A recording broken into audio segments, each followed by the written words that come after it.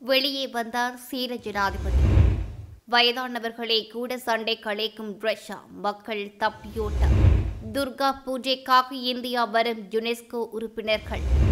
Japan பிரதமரை சந்தித்தார் இந்திய பிரதமர். அமெரிக்காவிடம் இருந்து அணு ஆயுத தகவல்களை திருடும் சீனா. மீண்டும் தாய்வானுக்கு ஆயுத உதவி.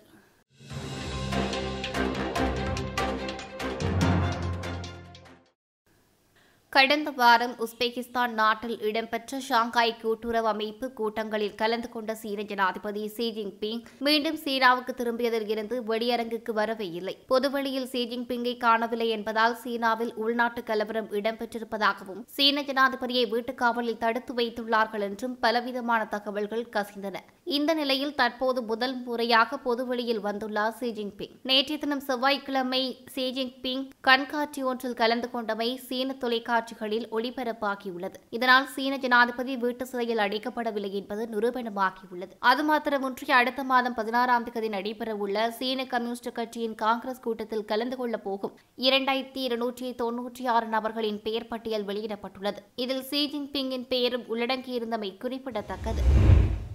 உக்ரைனுடன் போர் செய்வதற்கு வீரர்கள் பற்றாக்குறை காரணமாக ரஷ்ய ஜனாதிபதி தமது ராணுவத்தில் பணிபுரிந்து விலகியவர்களை உடனடியாக பணியில் மீண்டும் இணையுமாறு ராணுவ அணிதிரட்டல் உத்தரவு ஒன்றை விடுத்திருந்தார். இதற்காக ரஷ்யா முழுவதும் போராட்டங்கள் வெடித்திருந்த நிலையில் பலர் ரஷ்ய காவல் படையால் கைது செய்யப்பட்டிருந்தனர். மீண்டும் 3000க்கும் மேற்பட்ட ராணுவ வீரர்கள் தேவையாக இருப்பதாக ரஷ்யா அணிதிரட்டலுக்கு கட்டளை விதித்திருந்தது. இந்த முறை வயதான ஓய்வு பெற்ற ராணுவ வீரர்களுக்கு மீண்டும் சேவையில் இணையுமாறு கட்டளை வழங்கப்பட்டிருப்பதாக ரஷ்ய பிரஜைகள் கொந்தளிக்க ஆரம்பித்துள்ளன. இதன் காரணமாக ரஷ்யாவை விட்டு ஜோர்ஜியாவுக்கு தப்பியோடும் மக்களின் எண்ணிக்கை நாளுக்கு நாள் அதிகரித்து வருகின்றது. தற்போது நாளொன்றுக்கு 10,000க்கும் மேற்பட்டோர் அவ்வாறு தப்பியோடி வருவதாக ஜோர்ஜியா அதிகாரிகள் கூறியுள்ளனர்.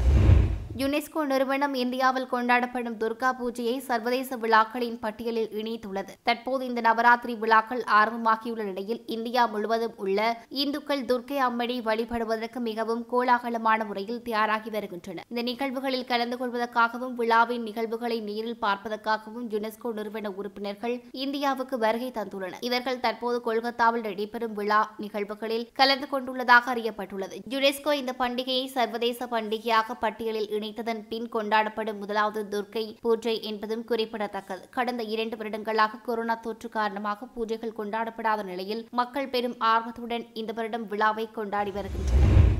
நேற்றைய தினம் ஜப்பான் பிரதமர் அந்தோனி அல்பனீஸை இந்திய பிரதமர் நரேந்திர மோடி சந்தித்து இருதரப்பு கலந்துரையாடலில் ஈடுபட்டிருந்தார். ஜப்பான் முன்னாள் பிரதமர் ஷின்சோ அபேயின் இறுதி அஞ்சலி நிகழ்வில் கலந்து கொள்வதற்காக ரஷ்யா சென்றிருந்த போதே இந்த சந்திப்பு இடம்பெற்றுள்ளது. இது தொடர்பாக தனது உத்தியோகபூர்வ வலைதளத்தில் பதிவிட்டிருந்த பிரதமர், ஜப்பான் பிரதமரை சந்தித்து பயனுள்ள பேச்சுவார்த்தை ஒன்றை மேற்கொண்டிருந்தேன். 2 நாடுகளும் இணைந்து எவ்வாறு வளர்ச்சிக்கான பாதையில் முன்னேற வேண்டும் என்பதற்கிணங்க செயற்படும் என்றும் கூறியிருந்தார். மேலும் 2 நாடுகளுக்கு இடையிலான நட்புறவினை வளர்க்கும் விதமாக இந்தியா செயற்படும் என்றும் கூறினார். அதேவேளை இந்நிகழ்வின் போது ஆஸ்திரேலிய பிரதமரும் இந்திய பிரதமருடன் கலந்துரையாடி உள்ளதாக அறியப்பட்டுள்ளது. அமெரிக்காவின் அணு ஆயுத பரிசோதனை கூடம் ஒன்றில் இருந்து தகவல்களை சீனா திருடி வருவதாக அறியப்பட்டுள்ளது. மேலும் அங்கு பணிபுரியும் விஞ்ஞானிகளையும் சீனா கவர்ந்து வருவது அறியப்பட்டுள்ளது. அமெரிக்கா வெளியிட்டுள்ள அறிக்கையின்படி இதுவரை மொத்தம் 160 பேர் அவ்வாறு அமெரிக்கா லாஸ் அலமோஸ் தீவு ஆய்வுக்கூடத்தில் பணியாற்றிவிட்டு பின்னர் சீனாவுக்கு திரும்பியுள்ளதாக அறியப்பட்டுள்ளது. இவர்கள் பிரதானமாக சீனாவுக்கு ஹைபர்சோனிக் ஆயுதம் மற்றும் தாக்குதல் வெடிகுண்டுகள் போன்றவற்றை தயாரிப்பதில் உதவி புரிவதாகவும் அமெரிக்காவில் பெற்ற விடயம் அறிவினை அங்கு பிரயோகிப்பதாகவும் அறியப்பட்டுள்ளது. அமெரிக்காவின் முதலாவது அணுகுண்டு இந்த ஆய்வுக்கூடத்திலேயே தயாரிக்கப்பட்டது என்பதும் குறிப்பிடத்தக்கது. 1980ஆம் ஆண்டில் இருந்து சீனா இவ்வாறான நடவடிக்கைகளை தொடர்ந்து வருவதாக அமெரிக்கா குற்றம் சாட்டியுள்ளது. இந்த மாத ஆரம்பத்தில் அமெரிக்கா 5வது முறையாக தாய்வானுக்கு ஆயுத ஏற்றுமதி செய்வதற்கான ஒப்பந்தம் ஒன்றில் கைச்சாத்திட்டிருந்தது. எவ்வாறாயினும் இந்த ஆயுதங்கள் இன்னும் தாய்வானுக்கு ஏற்றுமதி செய்யப்படவில்லை. இந்த நிலையில் தற்போது தாய்வானுக்கு விரைவாக ஆயுத ஏற்றுமதி செய்ய வேண்டும் என வலியுறுத்தி 2 சட்டமன்ற உறுப்பினர்கள் கோரிக்கை ஒன்றை முன்வைத்துள்ளனர். பொதுவாக அமெரிக்காவில் விற்பனை ஒப்பந்தம் கைச்சாத்திடப்பட்ட அடுத்த 5 வருடங்களின் பின்னரே குறித்த ஆயுதங்கள் நாட்டுக்கு ஏற்றுமதி செய்யப்படும். அமெரிக்க காங்கிரஸ் கட்சி உறுப்பினர்களான ஸ்டீவ் சாபோர்ட் மற்றும் பிரெட் ஷெர்மன் இந்த முறையை மாற்றி விரைவாக ஆயுதங்களை ஏற்றுமதி செய்யக்கூடிய புதிய மாற்றங்களை செய்ய வேண்டும் என்று கேட்டுக் கொண்டுள்ளனர். அண்மையில் நடைபெற்ற சீன வெளிவிவகார அமைச்சர் மற்றும் அமெரிக்க வெளிவிவகார அமைச்சர்கள் சந்திப்பில் தாய்வானுக்கு அமெரிக்கா ஆயுத ஏற்றுமதி செய்வது தொடர்பாக சீன வெளிவிவகார அமைச்சர் கண்டனம் தெரிவித்திருந்ததுடன் அதற்கு பதிலாக அமெரிக்கா இன்னும் ஒரே சீன என்ற கொள்கையில் இருந்து விலகவில்லை என்று கூறியிருந்தமையும் குறிப்பிடத்தக்கது.